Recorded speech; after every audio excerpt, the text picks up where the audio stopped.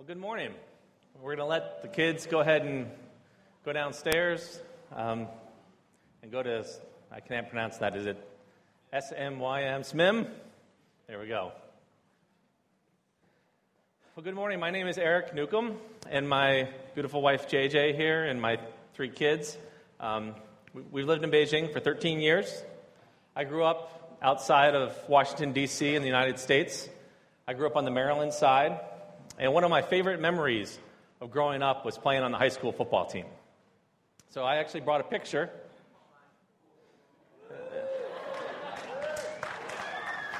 I know what you're thinking. You're thinking, man, that guy hasn't changed a bit. Thanks. I know. So anyway, this is a picture of me when I was 15 years old. I was excited to play football. I was a sophomore in high school. And in the middle of the season, I got pulled up from the JV team to the varsity team, which only a few other sophomores were able to do that. And so I was just ready and excited to be there. And unfortunately, we played, one of the first games I played in was against a team called Wild Lake. And so if you followed high school football in Maryland in the late 80s, early 90s, which I'm sure most of you did, you would know that Wild Lake was the team to beat. And unfortunately, I did not play for Wild Lake. I played for Wild Lake's rival team, Centennial High School, the Eagles, go Eagles. And I was really excited to play. I loved to hit people. That was my favorite thing to do, was to hit them as hard as I could.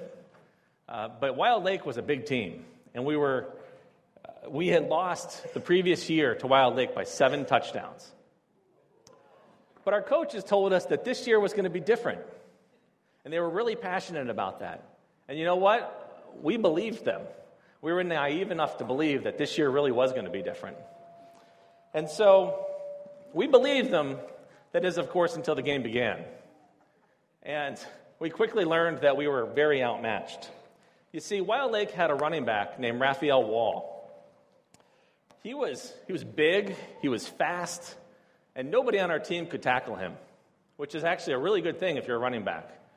But it's not a good thing if you're on my team. And so early in the second quarter, we were already losing by 3 touchdowns. And my coach decided, hey, let's put Newcomb in. Let's see if he can tackle that guy. And so sure enough, I'm excited, I'm ready to go, and I go running onto the field. And I think the opposing coaches saw me, and they thought, hey, let's run it at the new guy. So there I am, playing outside linebacker, ready, waiting for Raphael Wall to come my direction. And sure enough, the very first play is a pitch to Raphael Wall, and he's coming my way. I was excited. I was ready. All this energy in me, and I was determined that I was going to tackle Raphael Wall. So here he is. He's running my direction, and as he's coming my way, I'm coming out towards the sideline to get him. And then when I get really close to him, I launch my body at him. I hit him with my shoulder. I wrapped my arms around him. It was a beautiful textbook tackle. I even lifted him up off the ground and threw him back down onto the ground. And I had tackled Raphael Wall. I was so excited that I tackled Raphael Wall that I got up and I was about to do an I'm so awesome dance, only to realize out of the corner of my eye that Raphael Wall was already doing an I'm so awesome dance. And that's when I realized I had tackled Raphael Wall in the end zone. So he scored a touchdown. And it wasn't that I didn't tackle him well. I actually tackled him really well. But my problem is I didn't know where I was at. I didn't realize where I was at on the field, and that impacted how I did as a football player. And you know, sometimes I feel like in my Christian life, I struggle to know where I'm at in relationship to God. What about you? Do you know where you're at in relationship with the Lord? You know, this summer I went home. It had been 3 years, I think, since we had been to the States. And one of the things that I quickly realized was my kids hate driving in the car. Any trip over 30 minutes, you can guess what they're going to say. Are we there yet? I mean, I remember one time we're on a highway and there's nothing anywhere nearby. And one of my kids says, are we there yet? And I'm thinking, does this look like where we need to go? But the hard thing for me to realize was These are the same kids that can fly on a 14-hour flight from Beijing to Washington, D.C., and they don't complain one bit. They're perfectly happy being on the flight. And that's what I realized is it's because the airplane has these TVs. And so not only is it a TV, but it tells you where you're at. And I think that's very important. So we know where we're at on the flight, and it helps us understand, okay, I've got 14 hours left. What do I need to do? And so it's important for us to know where we're at. You know, when I was in the Boy Scouts growing up, I took a wilderness survival training merit badge. And we had one of the things we had to do was orienteering, which is looking at a map and figuring out important things. And they said the most important thing is figuring out where you are on that map. And I think that's important for us in our relationship with the Lord, too. You know, when you go to a mall, and they have those big maps, whenever we go to a mall in China, the first thing we do is we look for the map. And the most important thing on the map is not the location of Starbucks or the location of Blue Frog. The most important thing on a map is that little sticker that says, you are here. So it's important for us to know where we are in relationship with the Lord. This morning, I want to look at a couple examples in the Bible of people who had clearly no concept of where they were in relationship to God. But unfortunately, it's really easy for me to relate to them. So as I share about people in the Bible and their struggles, I'm also sharing about my own struggles. So let's go ahead and look at some of that. The first is the Pharisee in Luke 18, 10 to 14. So if you have a Bible, you can go ahead and read along. I'll go ahead and just read it up here. 2 men went up into the temple to pray, one a Pharisee and the other a tax collector. The Pharisee, standing by himself, prayed thus, God, I thank you that I'm not like other men, extortioners, unjust, adulterers, or even like this tax collector. I fast twice a week. I give tithes of all that I get. But the tax collector, standing far off, would not even lift up his eyes to heaven, but beat his breast, saying, God, be merciful to me, a sinner. I tell you, this man went down to his house justified rather than the other. For everyone who exalts himself will be humbled, but the one who humbles himself will be exalted. So here's a man, he fasts, he tithes, he's morally right, he's doing the right things, but yet his heart is far from God. You know, in my house, I do a lot of dishes. I like to have a clean kitchen. So I jump in to make it happen. I know many of you are probably thinking, man, I wish he was my husband. But I do. I do a lot of dishes. I like to have a clean house. But I think the one person here that would want me to clean less is actually my wife, JJ. And I think perhaps this is what happens when you marry a psychology major. But what JJ tells me is she feels like I escaped to the kitchen as a way to not emotionally engage her and the kids. Can you believe that? I'm thinking she's got a clean kitchen. She should be happy with that. But you know what? Don't hate her. She's right. I denied it for years that I do that. But as the Lord has worked in my life, I've begun to own it. Because, you know, the kitchen's quiet. The kitchen's not whining at me. The kitchen can be cleaned and be done with, whereas JJ and the kids are ongoing in a good way and in a bad way. They're an ongoing relationship, and there's very little closure. But the kitchen, I can clean it, check the box, and walk out of there feeling like it's done. And so, but what I've realized in this is JJ doesn't want a clean kitchen. Don't get me wrong, JJ likes to have a clean kitchen, but she would rather have my heart. And what I do is I run to the dishes to think, well, okay, I don't know how to emotionally engage JJ, but if I'm cleaning, then she can't be mad at me. So I'm just going to go ahead and clean. That way JJ has no right to be upset with me. But what she would rather have is my heart. Just like the Pharisees, they tried to please God. God wants our obedience. But God would rather have our heart. So where is your heart right now? You know, the Pharisees, they do the right things, but Jesus speaks more harshly to them than any other people group in the Bible. here's some things that Jesus addressed the Pharisees like. He said, "You hypocrites, you blind people, you whitewashed tombs, you fools, lawless, of their father the devil, liars, blind guides." So why did Jesus feel so strongly to these people? I mean, I wouldn't want to be called that. Let's go ahead and look at one of the verses, Matthew 23, 25 to 28. "Woe to you, scribes and Pharisees, hypocrites, for you clean the outside of the cup and the plate, but inside they are full of greed and self-indulgence. You blind Pharisee, first clean the inside of the cup and the plate, and that the outside may also be clean. Woe to you, scribes and Pharisees, hypocrites, for you are like whitewashed tombs, which outwardly appear beautiful, but inward are full of dead people's bones and all uncleanness. So you also outwardly appear righteous to those others, but within you are full of hypocrisy and lawlessness." Those are really strong words. It actually appears in what they call the 7 woes, when Jesus just kind of goes off. And I remember growing up in Sunday school, the Jesus I knew, he's a nice guy. Jesus loves the little children. He's happy. But here he's very angry. And he's very angry at what the Pharisees do. So why does he speak so harshly? Why does he have this verbal beatdown?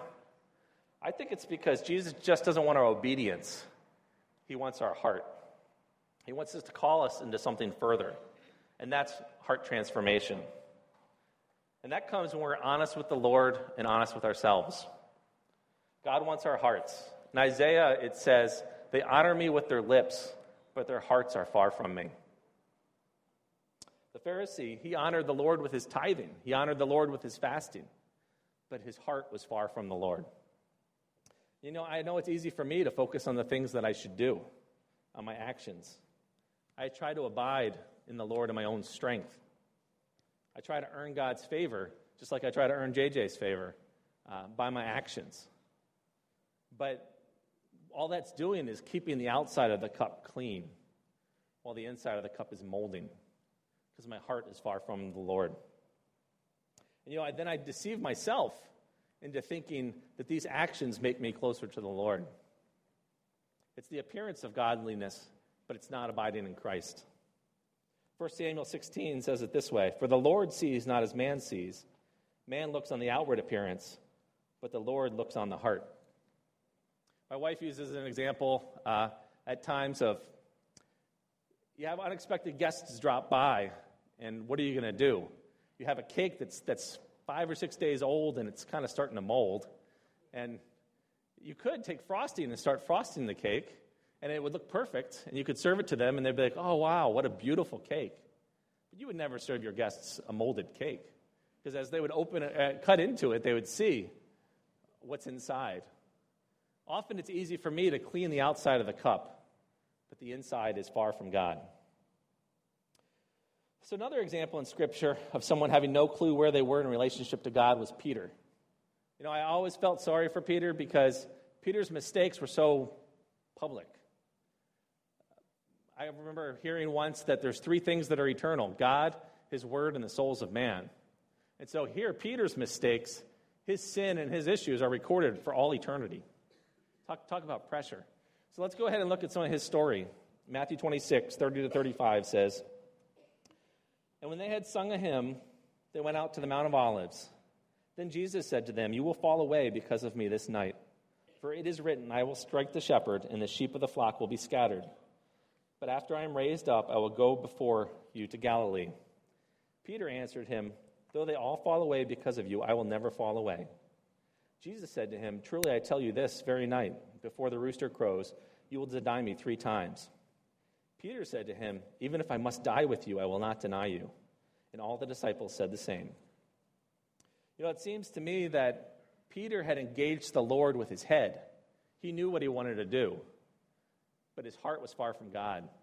So then when he was actually tested by the fire, he denied God. This discussion between Peter and Jesus and the disciples happened after the Last Supper. They're all leaving the Last Supper and going up the mountain to the Garden of Gethsemane right before Jesus was going to be crucified.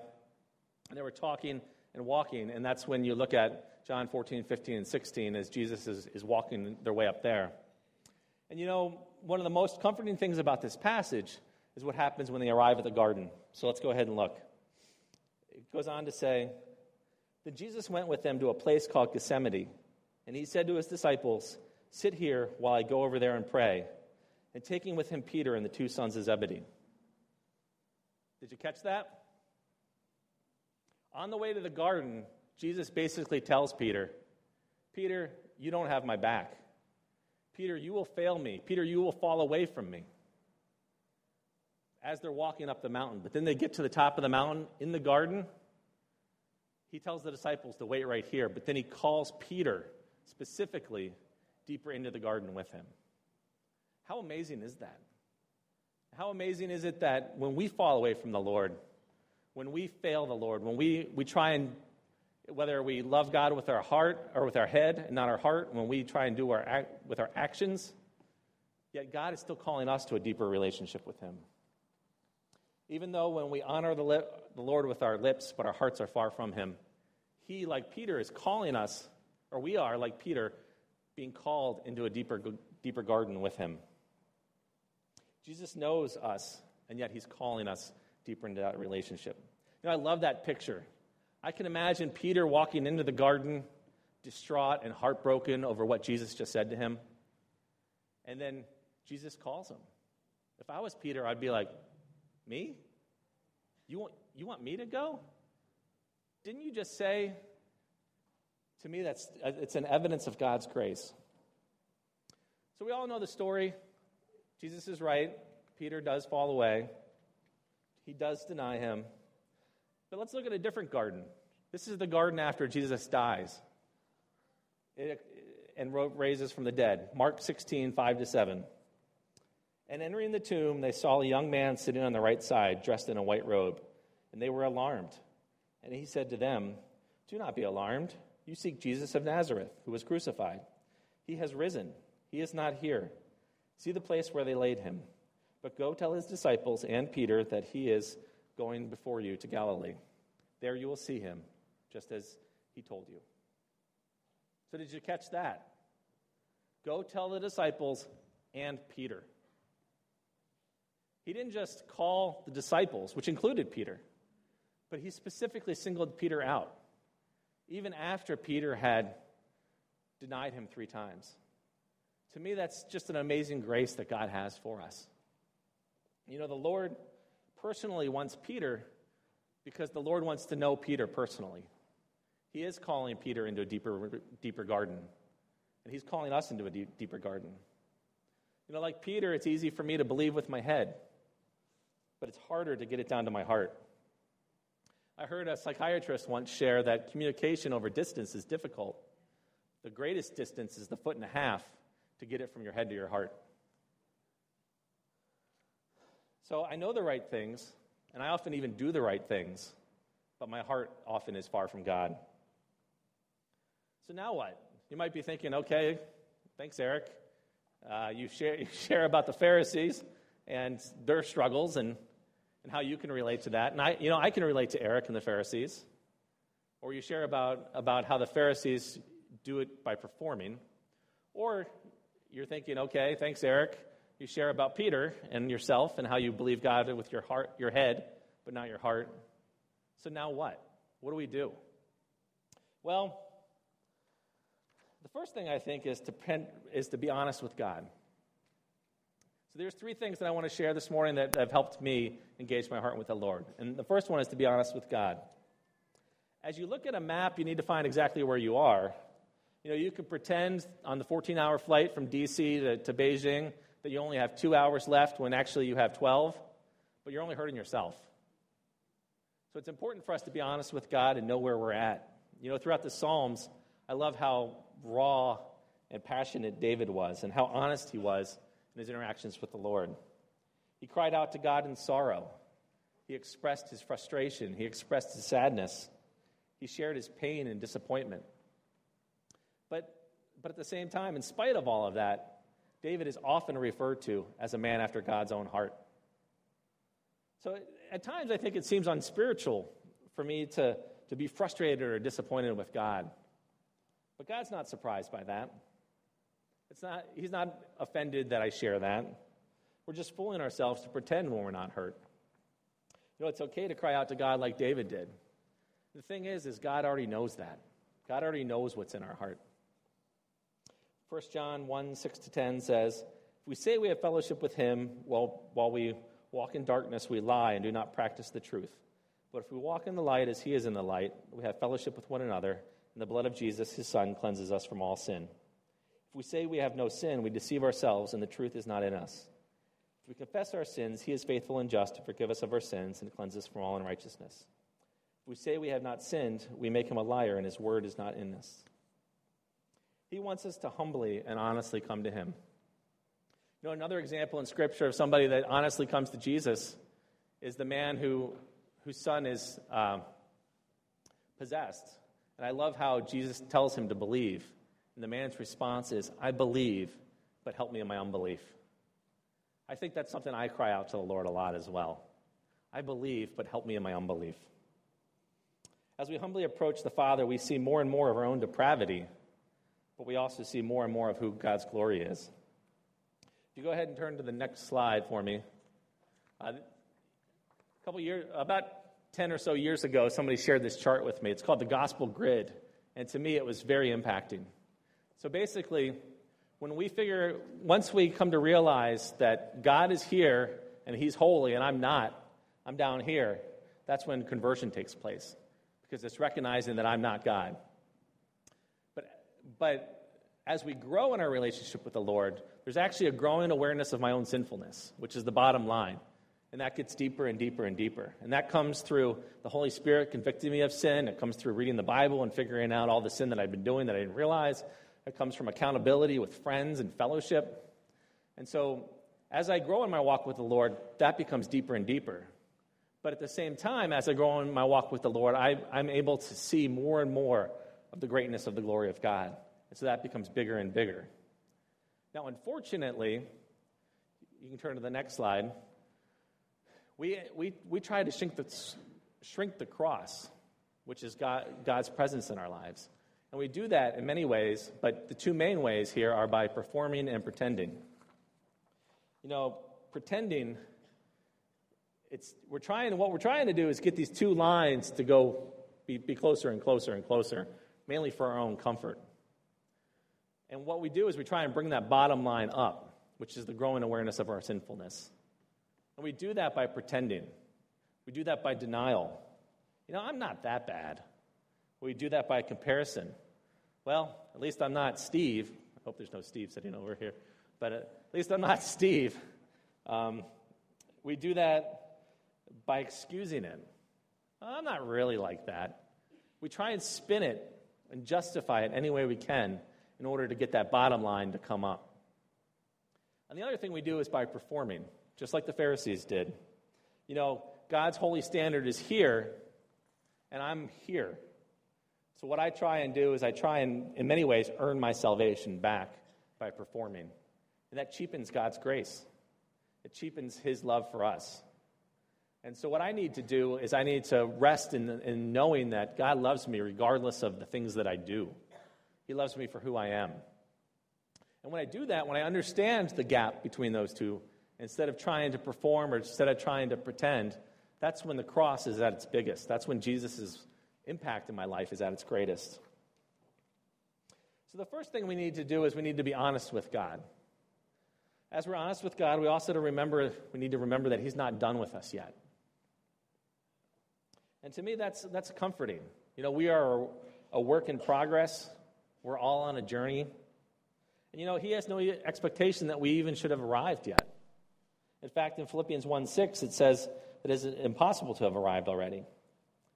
I am sure of this, that he who began a good work in you will bring it to completion at the day of Christ Jesus. To me, that's comforting, because what it's saying is he's accepted me where I'm at. Now, he wants me to move towards him, but that actually won't be to completion until the day of Christ Jesus. I often feel like I need to get my act together first before I can approach God.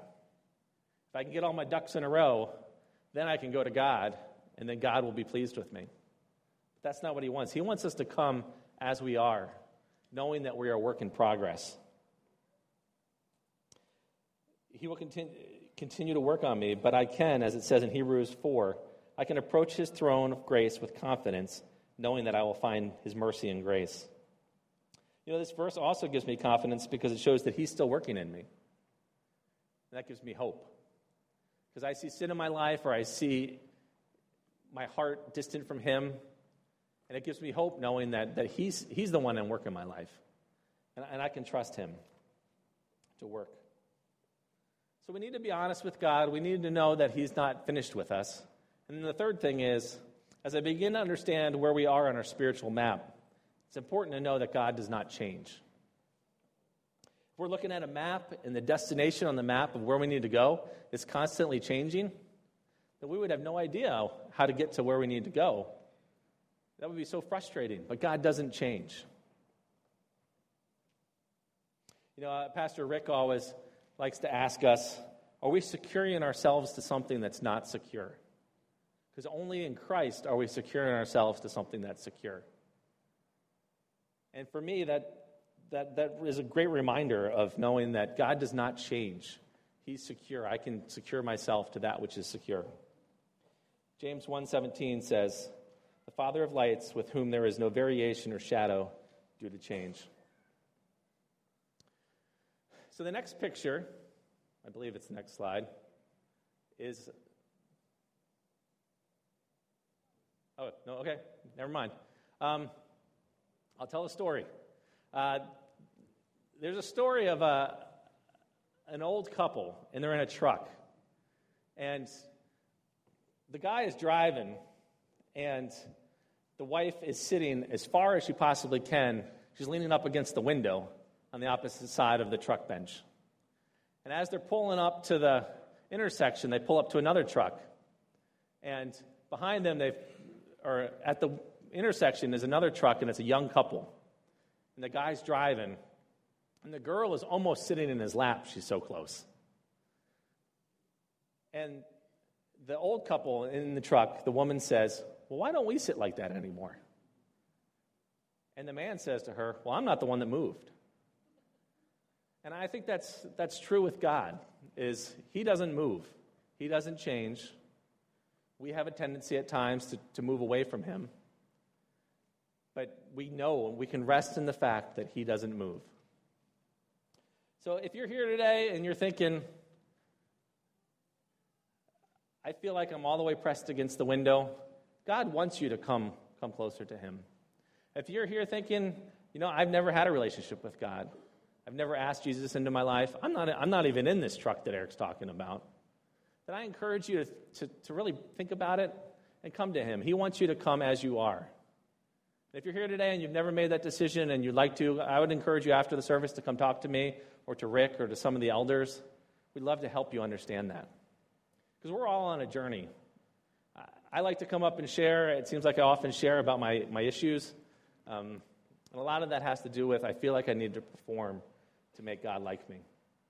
But what I'm realizing more and more is God likes us for who we are, where we're at. It has nothing to do with what I do.